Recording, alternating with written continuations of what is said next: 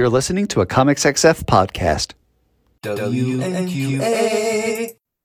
Hello and welcome to WMQ&A, the Comics XF interview podcast where two best friends talk about comics with the people who make them. I'm Dan Grove. And I'm Matt Laswitz. And this week's guest is the Senior Vice President of Business Development for Mad Cave Studios, Mark Irwin. Welcome.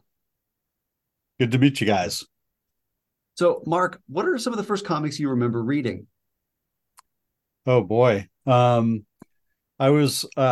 had two hippie uncles, and they basically gifted me with a stack of National Lampoon, Heavy Metal, and Fabulous Furry Freak Brothers when I was like 5 or 6. Okay. Yeah, probably way above my comprehension at that point, but yeah, it was great stuff. Usually the kids start with Archie, but you go right to the Fabulous Furry Freak Brothers. Love it. Right to comics with an X. No, and I had friends on the same block that a lot of them had Richie Rich and Red Hot and or Little Devil. I forget what the devil character's name was. Hot Stuff or whatever. Yeah, Hot Stuff. That's what it was. Yeah, and then Kiss Comics and. Oh my gosh, there was all sorts of stuff going on. That was back in the old Marvel days. So, it was just constantly getting the stimulus of art, So Mad Cave is based in Miami. Where are you based there, or are you based parts elsewhere? I am based in San Diego. San Diego. Yeah. Our offices, our corporate offices are in Miami, but much of the world, our staff is pretty spread out all over the country. And, we work together via Zoom and Slack and all of those cool little things. Sure. Yeah, it's funny. See, that was going to be my lead into asking about hurricane season, but that's not actually, you guys had a hurricane this year. Yeah.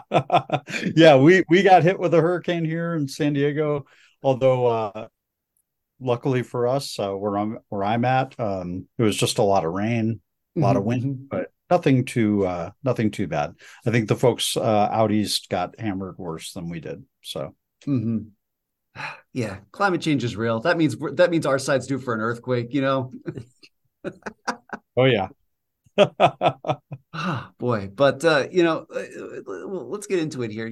Looking around the industry this year, I'm seeing personally, I feel like I'm seeing a lot more risk aversion than usual, from publishers. I'm seeing reduced output, more single issue comics with higher price points, licensing deals that are made clearly to keep one publisher from shuttering altogether, mass layoffs and a scaling back of original content in another.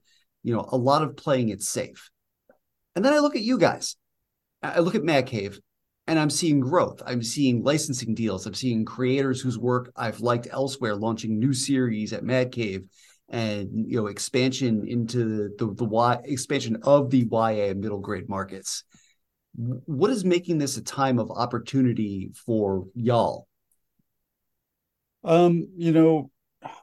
We try to look at the market as a whole, and that means the book market and the direct market. And you try and look for where the trends are, and you try to be mindful of kind of what your own strengths are. And Mad Cave, we're a little mad, right? We've sort of been out there doing kind of weird books that are like a little bit off the beaten path. And I think because of that sort of approach to the direct market, we've sort of applied that in the YA market as well. It's allowed us to reach out to a lot of different creators, both independent and kind of mainstream creators, and have them work with us on things that they want to work on and things that we want them to work on. And then I think, the acquisition of Paper Cuts last year was kind of a big move for us. That allowed us to gain a better foothold in the book market than we had at that point with just Maverick. Having those two kind of side by side has really opened up the possibilities for us.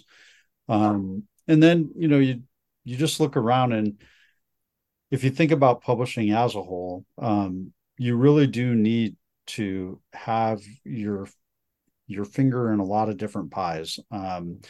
whether it's action adventure, fun, like the adventure stuff that we all loved as kids growing up with floppy comics, all the way to romance or to licensed properties, that still have a heavy set following.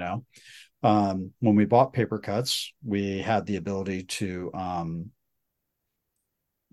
acquire Asterix and the Smurfs and Loud House and Geronimo Stilton. That was kind of, those four things were really the reason that really pushed us to acquire Paper Cuts. And having those four sort of tent poles has really allowed us to not only open the door to more creator stuff that we wanted to do and more homegrown material that we wanted to attempt to do but weren't too sure about, all the way to acquiring more licensed material, because people could look at us and say, oh, you have those four licenses, that's fairly successful, we'll open the door to you working with these licenses. So that's kind of the mindset. We are trying to be pretty strategic. Next year is our 10-year anniversary. So a lot of these moves were sort of made with the idea of really going huge in 2024. I can share that there's more to come, more excitement, more big announcements on the way from Mad Cave. So yeah, it's just been an exciting time, and we look around at all of the I guess issues that other publishers may or may not have, and we try to learn from those things, and we hope that we can do things a little bit better than others, and just keep applying the lessons that are there being taught to us every day. This is a tough industry, and the entire publishing industry has really taken a hit over, basically since the beginning of the year. And we're just trying to ride, roll with the punches, and keep being original and keep trying to do cool stuff. And we listen to our fans, we listen to the creators, and, we're out there slogging through it. So. But what I'm hearing is the Paper Cuts acquisition was really the start of like a domino chain that made a lot of these other things possible, especially in the last year. Right. Pretty much. The Paper Cuts acquisition was a big deal for us overall. But it also sort of solidified the thought process that we have across the board with the company, which is, again, trying to be all things to all people. Whether it's kids that are just breaking in and learning to read, or kids that only want to see something about their favorite cartoon, or the YA market, and how that market is very different than other parts of the book reading market, all the way up to our own original Mad Cave titles. Still trying to scratch the itch that we all have to do, fun kind of big box entertainment stories. And each thing helps the other thing go. Sure. So let's wind the clock back a little bit here. How did you get involved with Mad Cave? What were you doing before this? Well, I've done a little bit of everything over the course of my career, but right before Mad Cave, I was at IDW.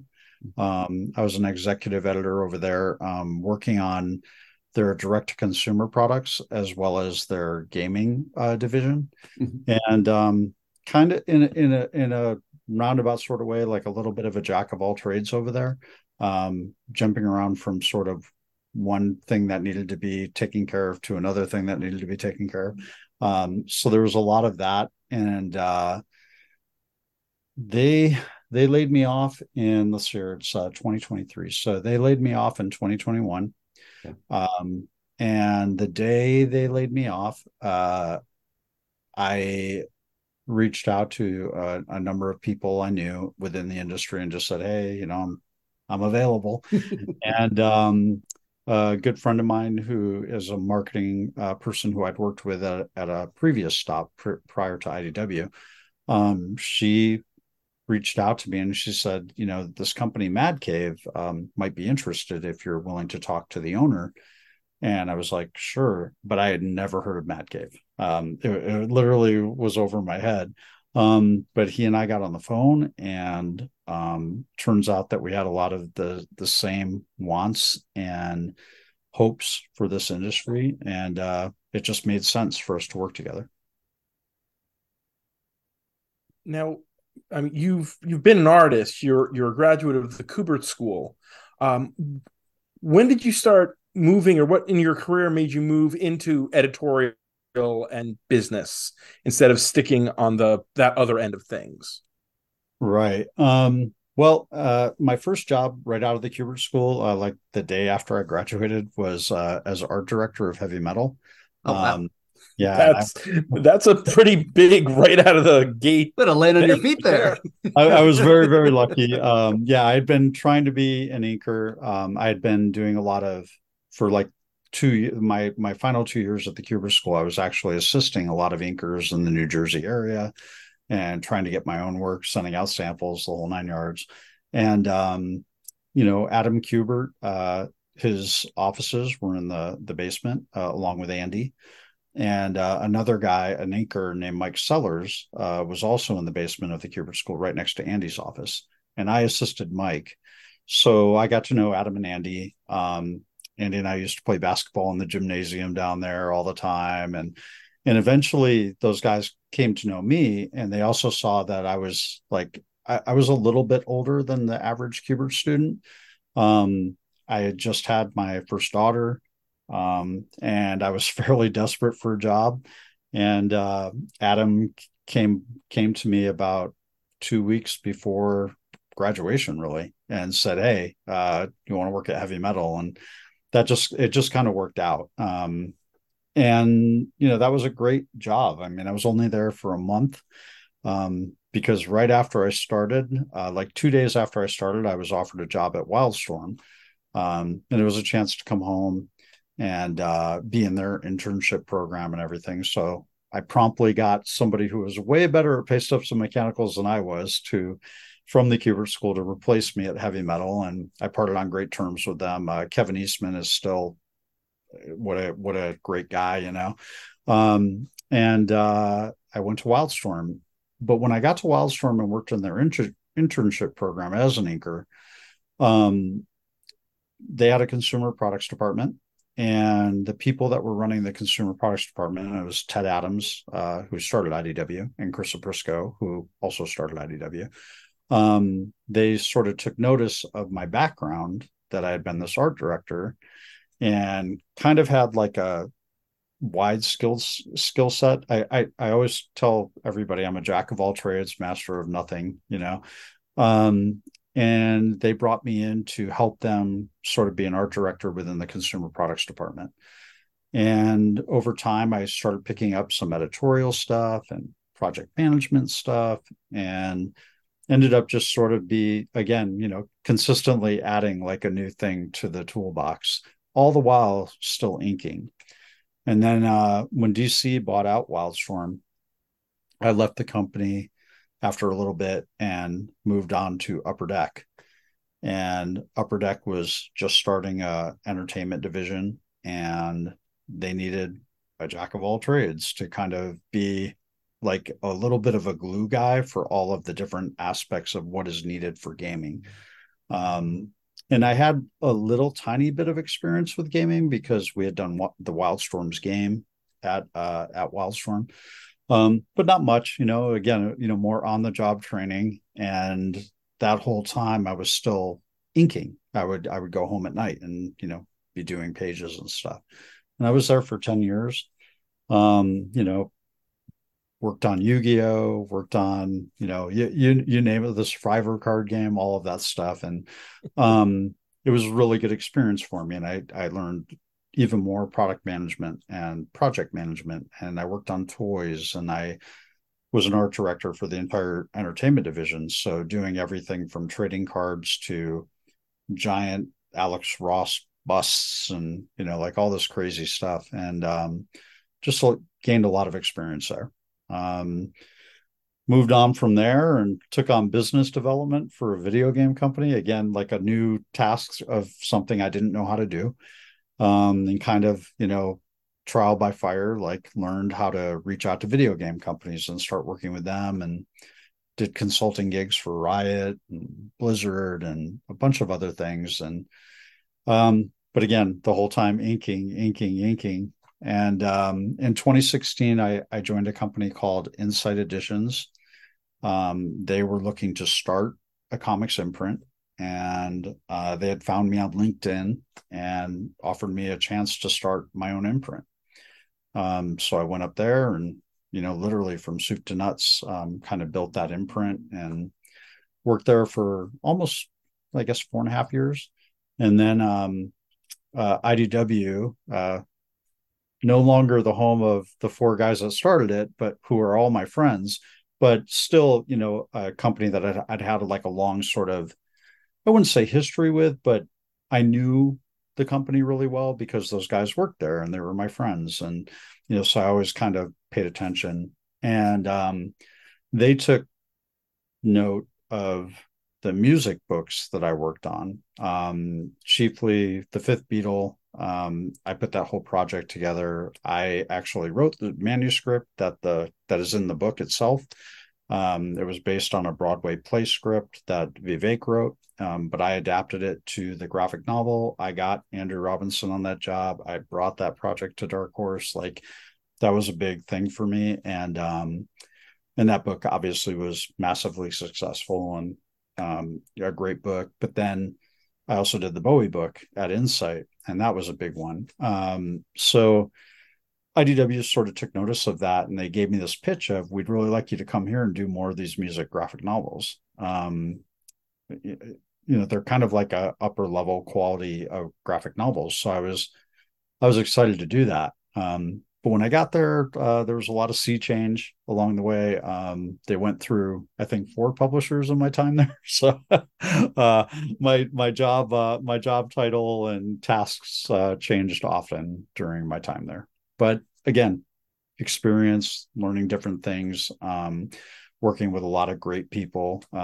We've hired a couple of ex-IDW employees here that I met during my time there that were great. And yeah, I would just say that my whole career has been like one long learning experience. So, and I retired from inking in 2019. I couldn't do both. I couldn't like run an imprint or have like a full-time job that actually required more of me than normal and still be able to maintain the quality level and the guys that I was inking none of them were easy. I was inking guys like Chris Bocello and Doug Mankey and Jim Lee and all that kind of stuff. And it just I couldn't keep up the level that those guys need. So when you were doing music stuff or when you got to do it at IDW, did you happen to work on the Redbone book per chance? No, that was Justin Eisinger, I think. Okay. He ended up replacing me up at Insight, actually, when IDW kind of went through a lot of personnel changes. But yeah, no, he did that one. At the time I was there, we were trying to do one with the Roots. It ended up not panning out, but yeah, we tried. We definitely had a list of things that we wanted to do. It just, for whatever reason, it didn't work out. So Sure. Curious, when you were at the Kubert, were you a Jersey guy prior to going to the Kubert School, or were you just in Jersey for the Kubert School? I was just in Jersey for the Kubert School. I'm born and raised here in San Diego. Okay. That was why the Wildstorm gig was such an important thing for me, because it was an opportunity to come home. After 3 years of being in New Jersey, I was very ready to come home. So. Be careful. No disservice to New Jersey. you're talking to 2 North Jersey boys born and bred. And still have a lot of friends there. So I have a long-standing connection with the Kubert School. The comic shop I worked at for 15 years was kind of the shop that all the Kubies went to. Oh, nice. Yeah, so I now need to go. One of the shop now is in the basement of the Kubert School. Oh, right. Yeah, that was attached to the store, right? Yeah.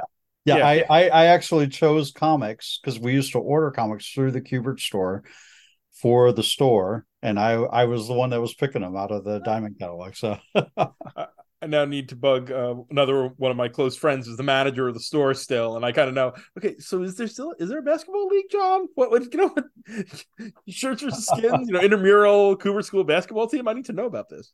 oh yeah, no, it wasn't much of a. It was me and Andy just shooting trick shots in the basement. I don't think anybody else even knew that gymnasium existed. We had a teacher. Oh, I'm gonna blank. I'm gonna blank on his name right now. Um, but he used to teach fly fishing when school was out of session, and he would take me and one of my roommates. He would take us into the gym, and he would teach us like fly fishing in the gym because you have this huge ceiling, so you could do all this crazy stuff there. So yeah, good times. Well, let's flash forward to the present now. What is a typical day to day for you now with Mad Cave? Are you still in a jack of all trades role, or what is kind of, do you have a specific focus? Yeah, I mean, my focus is growing the business of Mad Cave, but I still have a creative role here. Covers still go through me. We still, there's a committee, I should say, that does covers, but we also are the ones that work through the talent search choices, all of that kind of stuff. I mean, when I came to Mad Cave, like that was a big thing for me, was I still wanted to have some sort of hand in creative. I didn't want to just be a business guy. But I also really relish being able to work on these deals. I talk to licensors every day. I'm constantly working with creators to finalize their deals, all of that kind of stuff. Yeah, every day there's a lot going on. And again, like I mentioned earlier, we have some really huge initiatives that are coming up. So I've been working on those too. Every day there's something, if not a million things to do. So You're about to head into, or Mad Cave is about to head into New York Comic Con in less than 2 weeks. What are the big things you guys are going to be pushing there, you think? well, we'll be pushing Flash Gordon and Gotcha Man. Mhm. We'll also be making some fairly big announcements at the show that I can't spoil here. My Fair, director of fair. marketing would murder me. Understand. um, yeah, we have some big announcements. We have quite a few guests that'll be signing at the booth. A lot of exciting things that are happening right now at Mad Cave. Um, I personally am a little sad because we're going to be announcing all this stuff and I won't be there because I'm going to Frankfurt Book Fair instead. But yeah, we have a lot planned. I will say that our booth, the booth is awesome. I'm super excited about seeing the pictures from the show. But yeah, we're excited. We're doing big things. We're making sure that we're appearing and showing big things. We're also going to be at Storm the Block this year in Abu Dhabi. We'll be at Angoulême, at the beginning of next year. You're going to see a lot of Mad Cave over the next year. So Now, one of the announcements that came out of y'all this week was that Mad Cave is going to be adapting the 1990s animated properties King Arthur and the Knights of Justice and Princess Guinevere and the Jewel Riders as YA graphic novels. So, you guys have been doing a lot of stuff in the license space, but looking at this one, how did this deal come about specifically? Were these properties that someone at Mad Cave had a fondness for and was like, oh, I wonder who holds the license, and then you do some quick research. How does this happen? I would say that all of the licensing deals occur in just that fashion.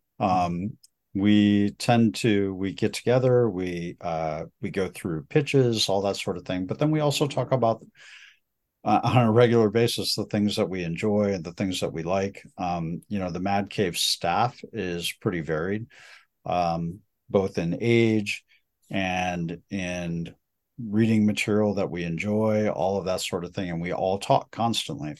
Princess Guinevere and King Arthur were pitched to us by our senior editor, Lauren Hitzhusen. She's a massive fan of both properties, and maybe I'm showing my age, but I had no idea that these properties existed. But her enthusiasm and her excitement about where she thought those properties could go was, really enticing to all of us. We were like, man, if everybody becomes an advocate for these properties like she is, like maybe we got something here. We reached out to the license holder, and I think they were a little shocked and surprised that we were interested. And but what's really been exciting about that particular both those books is watching, because I get copied on everything. So I'm seeing all the scripts, I'm seeing all the art, and I'm also working with the licensor. So you're seeing all the licensor comments and excitement. And basically, like, that is, out of all the licenses we do, that one has the most internal and with the licensor excitement, I think, out of all the things that we're doing. I shouldn't say that entirely, but because a couple of our other licenses are also pretty exciting. But yeah, it's been really great, like seeing the enthusiasm around that one. That's excellent. Of course, you also recently acquired the Flash Gordon license. Now, that's a property, long proud history in comics, published by so many different comics companies. When you take on something like that has that history, is the goal, or is a goal of it, putting the Mad Cave stamp on it? What are we going to do with Flash that's going to be, not doing something wild and crazy, but doing it, I guess, the Mad Cave way? Yeah, actually, I would say that's what we'd prefer to do with all properties. We don't look at anything, there's low hanging fruit out there, and we try not to look at anything where there's a lot of restrictions, where we can't do anything but just repeat the formula. Because for us, that's not exciting or enticing to us. What's more exciting and enticing to us is taking a look at an existing property, talking to the license holder and saying, they're probably looking for revenue. And we try to aim that discussion where it's like, yeah, revenue is important. We all care about it.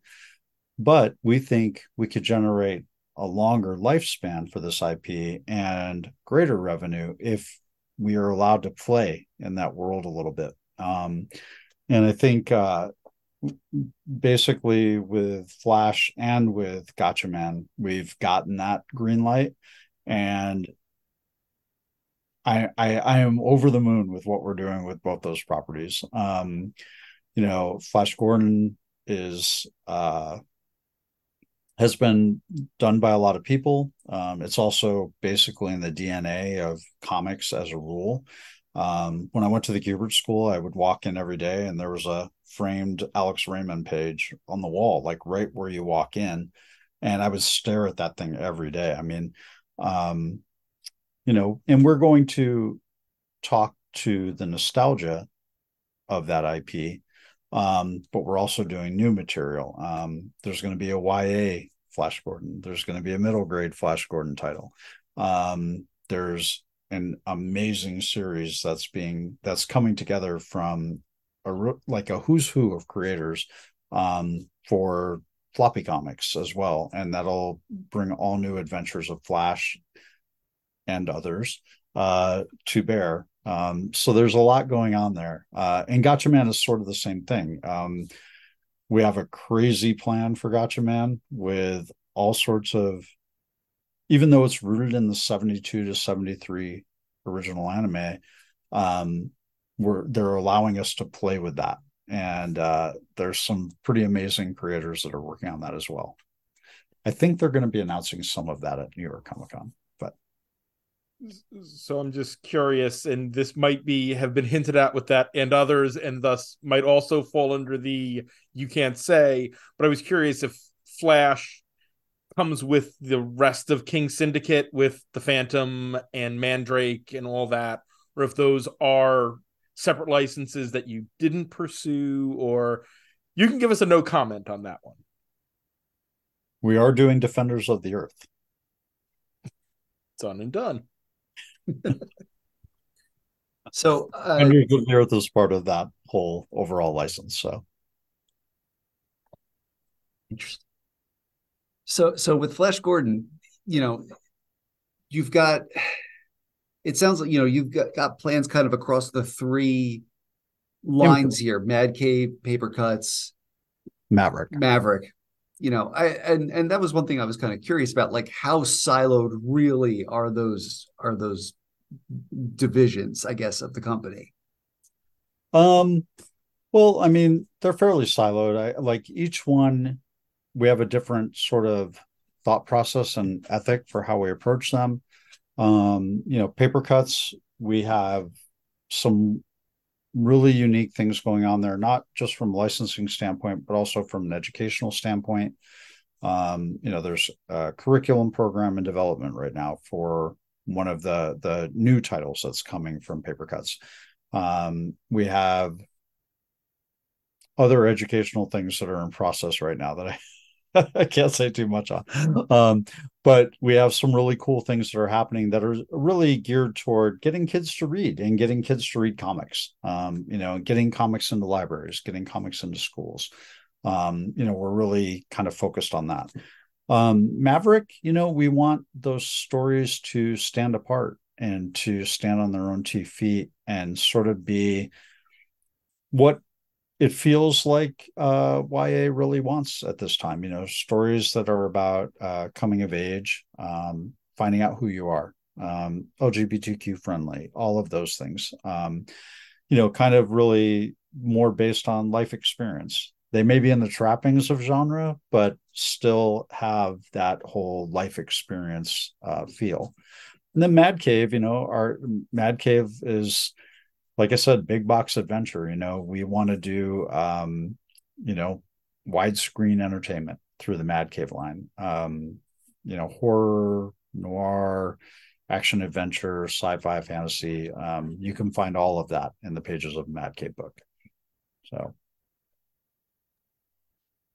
when you decide that you want to get into a certain licensed property, what are the challenges there? And then ultimately, what does having those properties in-house help you achieve as a publisher? Well, the challenges to licensing are knowing when to stop. We have a long history in our industry of companies that overly rely on licensing to the point that they aren't doing strong books, and when the licenses stop producing or get over published, people stop buying them and don't care about them anymore. We're trying to strike a balance with that and not overly do licensing. I also think the challenges can be multi-level. I mean, you can deal with a licensor that doesn't get their approvals in on time, thus pushing out your book. Those are things that we can't control. A high minimum guarantee that's so high that no matter how many books you sell, you may not achieve it. So you're constantly thinking about those factors. And again, like I mentioned earlier, we really prefer to work with licensors that let us play in their world rather than simply doing what's been done before. That is a challenge sometimes to find a licensor that's open to those things. The benefits are that a license is something that people know. A license comes with an audience. That's a built-in audience. You're not trying to find a brand new audience for your brand new comic book that nobody knows who you are or what that book is. You come walking in and you say, I'm Batman, I'm Spider-Man, and you have this thing, right? So that's a benefit, that it comes with an audience, and that audience usually will follow that IP wherever it goes. You get the added benefit of that license opening doors, perhaps, to press, to marketing, and to consumers that you didn't have access to before. And the hope is that the licenses that you pick are strong enough and you can do a lot with, so that it resonates and people really end up enjoying what you've done with that license. I've worked on licensed publishing many times, and it's not always super fun. There's lots of things that you have to work through, especially because licensors, they have expectations as well, and they may see that the way you chose to market something wasn't successful, and that might upset them. You're constantly trying to find that balance. You want to make them happy. You want to make yourself happy. You want to make the fans happy. So all of those things are a factor in how we look at every license. And on the other hand, Mad Cave has plenty of original content as well. What is the philosophy currently when it comes to greenlighting original or creator-owned comics? Just in the past year, you guys have put out a few that I've had my eye on, like Nature's Labyrinth by Zach Thompson, Under the Influence by Elliot Rahal. Pretty soon, The Devil That Wears My Face by David Pepos and Alex Cormack. Where's kind of the mindset now with that side of it? It's a mix. I mean, the titles that you mentioned are creator owned, obviously. We also make our own books. The owner of the company started this company so he could publish his own comic books that he wanted to write. And he was moderately successful early on, and that success allowed us to grow slowly but surely. We continue to publish books that are ideas of his, that we may hire, work for hire talent to execute. We also publish all of his books. I have a book that'll be coming out. We all try to get, projects that are sort of unique and that we can look around the market and say, this one's just different enough that we think that there's an opportunity here. And that goes for the creators as well. I mean, we try to work with indie creators that we think are either up and coming or already well established and have a great fan base. Same with mainstream creators. We try to work and look at all of those properties and go, there's like 16 vampire books out on the market right now. Do we really want to do it? Even if this idea sounds kind of cool, do we really want to do it? We have to make those types of decisions all the time. But the goal is to be different at the end of the day. Mad Cave, we like being a little weird. We like doing books that people don't expect. Don't Spit in the Wind. At first glance, like, you could take a look at that book and go, what the heck is going on here? But there's something awesome about it. There's something really weird. And the story is almost a love story couched in these trappings of ridiculousness. And that is, that's the kind of stuff that we get excited by. You've Been Canceled. That book, it's a kinetic freight train ride from the first page on. Like, it never lets up. It's just nuts, and it keeps going, and the artwork is super fun and crazy. And those are the kind of books that excite us too, because it it talks about social, there's a social commentary there. But there's also the action and the craziness and the over the topness that we expect when we crack open a comic book. Yeah. Matt, you're reading a couple of Matt Cave books, aren't you? Yeah. Under the Influence is one I'm reading right now, and I've got Devil Wears My Face coming on my as already reserved from my pull, because both Elliot and David are previous guests and creators whose stuff I like. Yeah.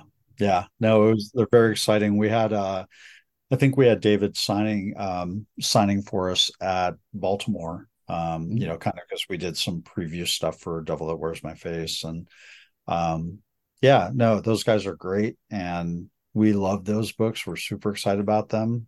We have our own homegrown kind of hit in Nottingham. Nottingham is kind of the big title, from Mad Cave proper. And both of those creators, David and Shane, he's going to kill me for this. No, this is why you always record in front of a bookcase. Yeah, exactly. David and Shane are both talent search winners with Mad Cave. They won the talent search, and our owner had that idea and basically handed it to him and said, "Okay, make a book." And none of us really knew, but that book has really resonated enough that it has an offshoot title and Tales of Nottingham. And it's exciting. It's fun, noirish. I love the whole Robin Hood turned on its head legend for that. And those are the kind of things that we're looking for. Like we're looking for that. Oh, I never thought somebody would write something like that. Is really unusual, and then it kind of makes sense. I can't help but notice that, especially with a few of these the creators that we mentioned, David, Elliott, Zach, etc. A lot of them announced projects at Mad Cave a few months after there was an exodus of talent from another publisher that kind of getting back to what we were talking about with not to name names, but well, I think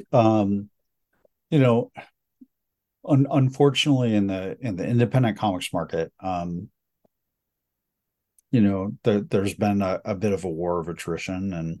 And our hope with Mad Cave is that, again, I'd never heard of this company until I came to work here, and the goal now is that we're trying to show people, like, you've heard of us now. We have a pretty strong and incredibly fair creator-owned contract. We reach out to everybody. We're hopeful that every time you see us in the news, it's a new exciting project with new and exciting creators. That is the goal. And unfortunately, like, again, I don't want that to be because other companies are having problems. The industry is stronger for all of us, really, if we're all kind of helping each other and watching each other have success. But I have to worry about Mad Cave, and between myself and Mike Martz and Chris Fernandez, our publisher, and Mark London, the owner, we try to keep our finger on the pulse, and we try to see who's out there, and we reach out to everybody, even people that say, "I'm booked for the next 3 years, but I'd like to talk to you then." We get excited about that. So, and we have a lot of creators that do that as well. So you mentioned Nottingham. I do have to ask, who at Mad Cave is the big medieval history buff? Because in addition to that book, you've got the King Arthur deal that we just mentioned. You've also got one of the your new original series is Crusader, from Matt Emmons and Andrew Larkin, which centers on a Templar knight who gets transported to a fantasy realm. How intentional is that trend in your publishing line? It's not intentional. I would say that really the big reason for a lot of that stuff is just that those projects, along with In the Shadow of the Throne, if you want to go to Maverick, um, all of those, and an asterisk, of course, Mhm. um, all of those things are unique in their own way.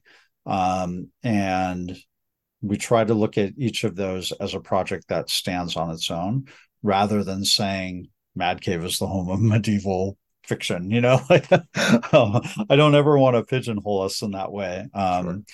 We really try to march to the beat of our own drummer and make a decision on projects that just have that vibe about them that makes you kind of go, this is different, like this is like Crusader. At first glance, you could say, oh, it's a Knights Templar story. Then you take a look at it, and it's really not. And there's way more to it, and it's super fun. Same thing with Nottingham. Again, the Robin Hood legend completely turned on its ear. One of my favorite movies of all time is The Adventures of Robin Hood with Errol Flynn. And then I get this book, and I'm like, Robin is a terrorist? What is like, you know? Um, but it's fun, like seeing those like kind of alternate takes and seeing the really the passion that all of our creators pour into things. I know our marketing team, really works so hard to market these books, and seeing how engaged our creators are and how much they all seem to like go out of their way to tell us how much they love working with Mad Cave. That's kind of makes it all worthwhile taking these chances on these different types of books. So we've talked about the three lines: Mad Cave, Paper Cuts, Maverick. And each of those, as we've said, obviously have different missions. How do you, and I say you either in the personal you or the royal you of the company, uh, balance attention among the three to make sure you're serving each of the audiences? Um, that's a great question. I mean, we have a pretty, again, a pretty well-rounded executive staff. Mike Martz is our editor in chief. Um, I have 30 years experience in comics, under my belt. Chris Fernandez is younger, but he worked in a shop for a long time, and he's just a guy who has a really, really great handle on, especially on the indie market. And then Mark, between the four of us, we all have vastly different likes and vastly different things that make us excited.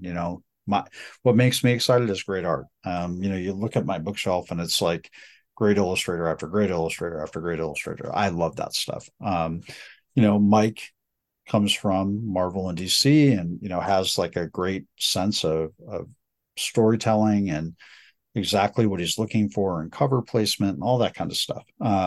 Chris, again, anything weird, Chris gets super excited by. He loves weird. And then Mark is a child of the 90s. He grew up with the Image, explosion, and he loves, like, I don't know, I don't want to say too much. He loves a lot of really like kind of big explosive IPs. And so he kind of looks at it from that angle. And between the four of us, we have thoughts as to what we think works. But then we have a great senior editorial crew as well. And they all come from they make us all look like, I don't know, like we are of one mind. Those people come in and they have all sorts of recommendations that are very off the beaten path. And I like to think all of us together as a team sort of come to agreement on the titles that we feel really strongly about and that we think can work. And we place them based on the subject matter and sort of the readership that we want to gear that book toward in its imprint that it makes the most sense for. That's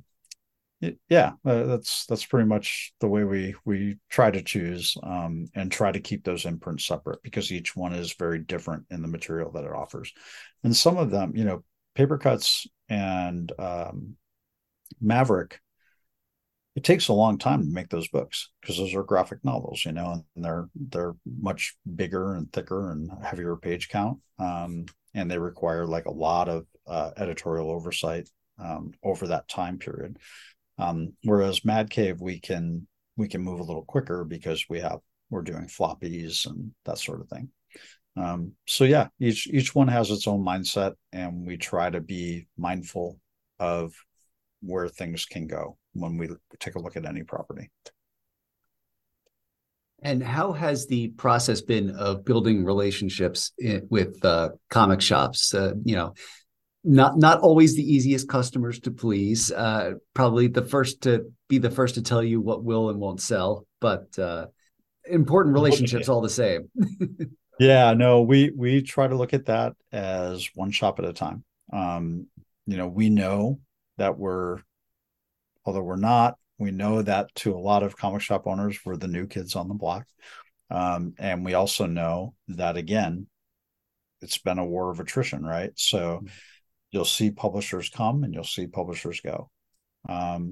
We're working on next year is our 10th year, and we're already working on the next 10 years of what Mad Cave is going to look like. So we believe that we're in it for the long haul. We absolutely have planned it so that we're in for the long haul. And we reach out to all the comic shops directly. We have sales reps that work for us that do that. We try to make the best relationships that we can with each of them. We also work with our Diamond and our Lunar reps to make sure that they're telling us what the word on the street is or what people are looking for. That's all part of the constant dialogue of how to reach the comic shops directly. What is a book that you've put out in the past year that has exceeded your expectations? Let's say we've had a few. Tales from Nottingham was sort of a we thought it would work, but we weren't entirely positive. Doing a sequel to one of your own books can always be it's a bit of a crapshoot unless you have a Spider-Man or Batman. So we weren't sure, but the response to that book has been great. It sells really well. Like Nottingham, it's an interesting title because it's a book where the next issue sells more than the previous issue, which, as we all know, does not happen in comics. So that's been exciting seeing that. And outside of that, I would say the books that I'm always excited by, Paper Planes from Maverick. That book has just exploded. It's one of our best sellers. Jenny Wood, Dozer Draws, like that team, like they know what they're doing and they know their audience, and people have been super excited by that book. It's won awards. It's getting more and more readership. It's sort of like a perennial seller for us, and that one has been really exciting to watch. We have an upcoming book called Digital Lizards of Doom, which Good title. I'm super excited by. And it's a great outreach book for kids. And it talks, I've never seen a book like it. I've never seen a book that takes sort of the I don't know if they call it IRL chat that you would see on a video game. Okay. When you're like playing Call of Duty or something and there's like a chat kind of ongoing chat thing on the side. Mm-hmm. They take that and they put it in a comic book, and the other side of the page is the comic itself, and the characters in the book don't realize that they're trapped in a video game, and there's a lot going on, but kids grasp it so quickly, and the love that they have for it is super exciting. So we're really excited with what's going on with that book. You've Been Canceled. We all loved it when we first saw it, but we didn't know. We were just kind of like, man, we got to put this out. It's like The Running Man on steroids, mixed with this social commentary, like under the influence. I don't think I could see another publisher publishing a book like that. but we wanted it and we loved the basic concept. And so we thought, we got to get that book out. The artwork is great. The story is fun and unique. Will it translate? We don't know, but we're going to try. And those are the books that we get excited about internally. But yeah, Paper Planes, big one. Tales from Nottingham is a big one. We're really excited about The Devil That Wears My Face. You've Been Canceled. Under the Influence. I mean, we're publishing some good stuff here, and we're really, really happy. Crusader. I mean, we're happy about that one too. We're excited about that one. So yeah, just a lot of stuff that we're doing, a lot of stuff that's coming. This next year, like I said, is going to be, you're going to see an incredible amount of product from Mad Cave, but all really strong. We try to do our best to make sure that we're not publishing anything that none of us would read. We want to publish stuff that we think people will want to read, and we think that if retailers are looking for an alternative to kind of the mainstream and are looking to show that they have a good indie showing, I think you can do worse than Mad Cave. So at the same time, what is the biggest challenge that you see coming over the hill, either industry wide or for Mad Cave personally? Well, I mean, the direct market is challenging, especially I think right now. I think we're in a period of transition. The direct market always recovers, but I think we're in a period of transition right now, where the direct market is trying to figure out what it is, and what it makes sense to support within that market. I think also the challenge is always there in actually directly reaching consumers. The challenge is there, like kids are reading books on their phones or on tablets, or on their laptops. Not everybody is going into a comic shop, let alone a bookstore. So finding ways to reach those people in an effective manner, where they can be engaged and want to come back and all of that, that's a challenge. The book market in general is facing a massive challenge, 30% down since the beginning of this year. And that is directly hitting, adult and young adult fiction, that shrinkage of market. And everybody's fighting for a lot of the same space. Manga, which everybody kind of looks to as like the savior of the comic industry, manga's even down. Manga has contracted somewhat. So trying to find what makes the most sense, trying to find the best way to reach those consumers, trying to find a way to keep your partners happy, meaning just distribution and retail partners.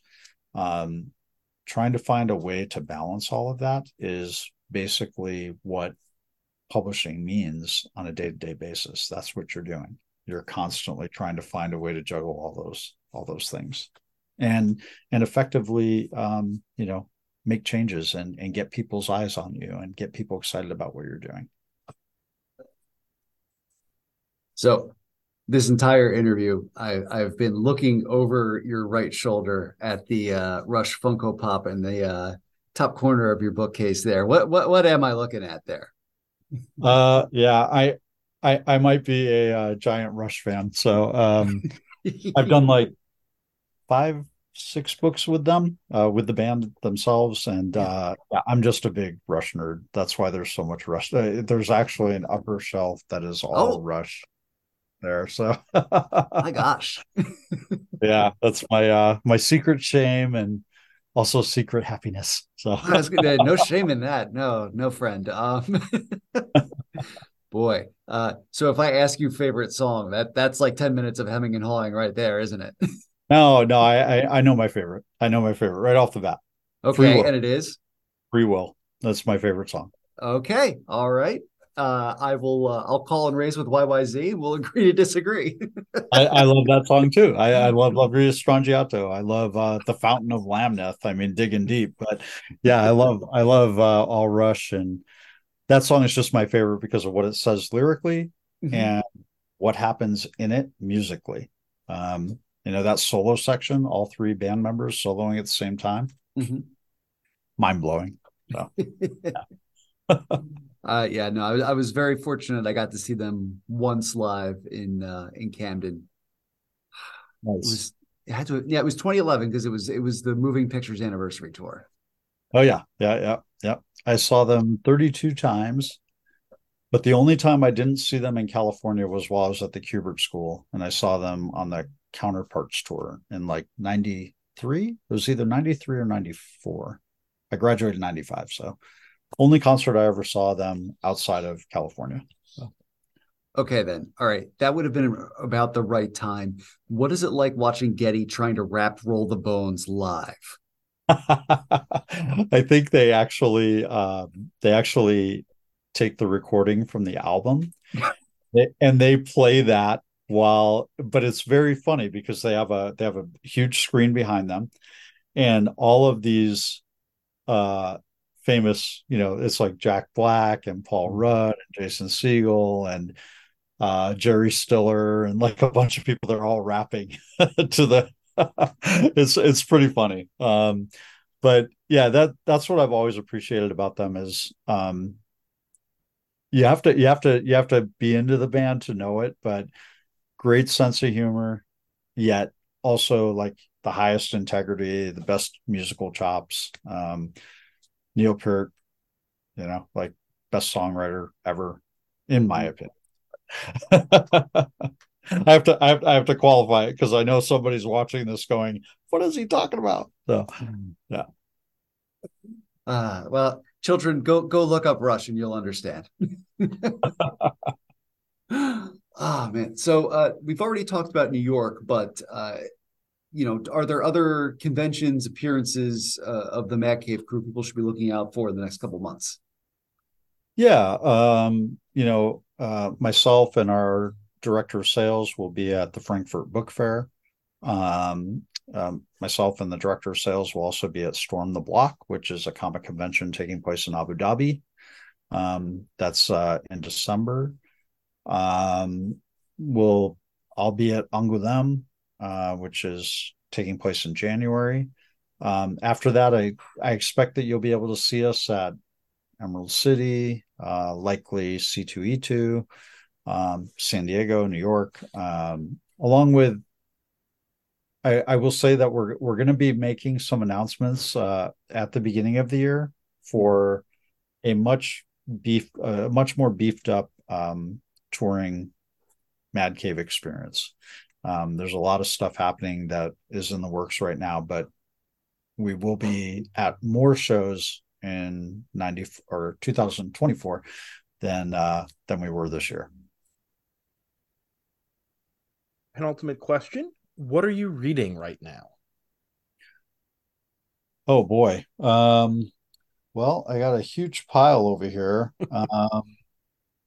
You know, I my favorite comic book of all time is Bone, and they have a new like kids title that just came out. So I picked that up. Trying to look at my little pile over here. What else? Let's Play, which is a manga. Trying to get myself quantified with that. I've been reading Department of Truth. Love that book. I was turned on to that by our publisher, Chris Fernandez.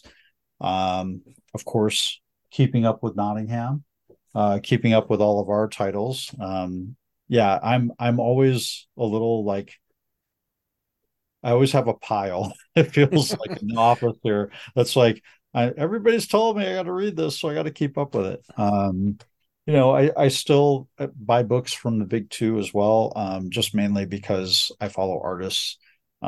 Anything Doug Mankey does, I'm going to buy. He's long time been one of my top two or three favorite artists. He's got the new Batman book coming up with Jason Aaron, right? Yeah, that's the one. Yeah. Yeah, I mean, Doug and I did Brightest Day and Blackest Night together. We worked on Batman. We worked on Detective Comics, Justice League. I got to work with Doug on all that stuff, and I was a fan of his before I even broke in as an inker. I loved his stuff on The Mask and X, and a lot of my inking samples in those early days were over his pencils.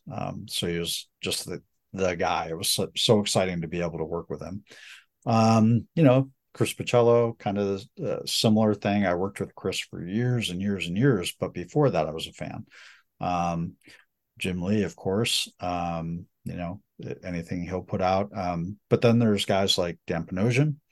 I'll buy anything that Dan writes, and I'll buy anything that Dan draws.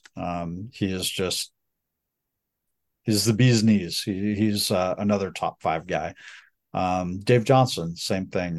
If Dave Johnson does a cover, I'll buy the book, even if it's a terrible book. I'll buy it anyway because I love Dave. I mean, talk about an amazing artist. So yeah, that's kind of sort of the way I do things. I tend to jump around with the artist that's working on the book, Olivier Coipel, Jim Chung. I'll buy anything those guys do. So. Mark, this has been a fantastic time. Final question as we release you back into the world. How can people follow Mad Cave online and keep up with everything that y'all have going on? Yeah, you can go to our website, madcave.com. We're on Instagram. We're on Twitter. We're on Facebook. We're on, what else are we on? What's the one that starts with a D? Discord. Yeah, we're on Discord. Discord and on whatnot. We you can tell I'm really up to speed on my social media. Who can keep track anymore? Yeah, I can't keep track of it all. But yeah, we even post pretty regularly on LinkedIn. So we're kind of everywhere. If you look, just type in Mad Cave, type in Maverick, type in Paper Cuts, you can find us. Right on. Well, Mark, thank you so much for coming on the show. Thanks for having me, guys. I really appreciate it. That's it for this week's show. As a reminder, WMQ&A is part of Comics XF, where you can find this podcast along with our sister podcast, Battle of the Atom, and Bat Chat with Matt and Will, a Batman ranking podcast co-hosted by Matt Lazowitz and Will Nevin. You can listen to WMQ&A on Apple Podcasts, Stitcher, SoundCloud, Amazon Music, Audible, and at comicsxf.com, where new episodes move Tuesday mornings. You can support WMQ&A at patreon.com/comicsxf, where a $1 donation gets you a shout out at the end of every episode, a $2 donation gets you early access to WMQ&A and a shout out at the end of every episode. A $3 donation gets you a sticker, early access, and a shout out. A $5 donation gets you access to our monthly bonus podcast, Our Son Pete, a deep dive into the comic appearances of British mutant super spy Pete Wisdom. A $25 donation lets you request a primer, one of our custom reading guides for a series, character, or creator, and a $50 donation lets you advertise on the show. Big thanks to our patrons Will Redmond, Tobias Carroll, Natalie Jordan, Mike Sagawa, Will Nevin, Liz Large, Asimov Fangirl, Carla Pacheco, and Robert Secundus. You're all special, and we love you. You can follow the podcast on Twitter at WMQ Comics, me at Daniel P. Grote, Matt Lazowitz at MattLaz1013, and ComicsXF at ComicsXF.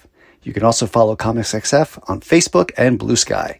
And until next week, remember, in the 1970s, Stan Lee reportedly used to maintain a collection of toupees that made it appear as if he was growing his hair out. Excelsior! WMQ&A. And for the record, yes, I like New Jersey. So I was just ready to come home, man. It was cold. No, we understand.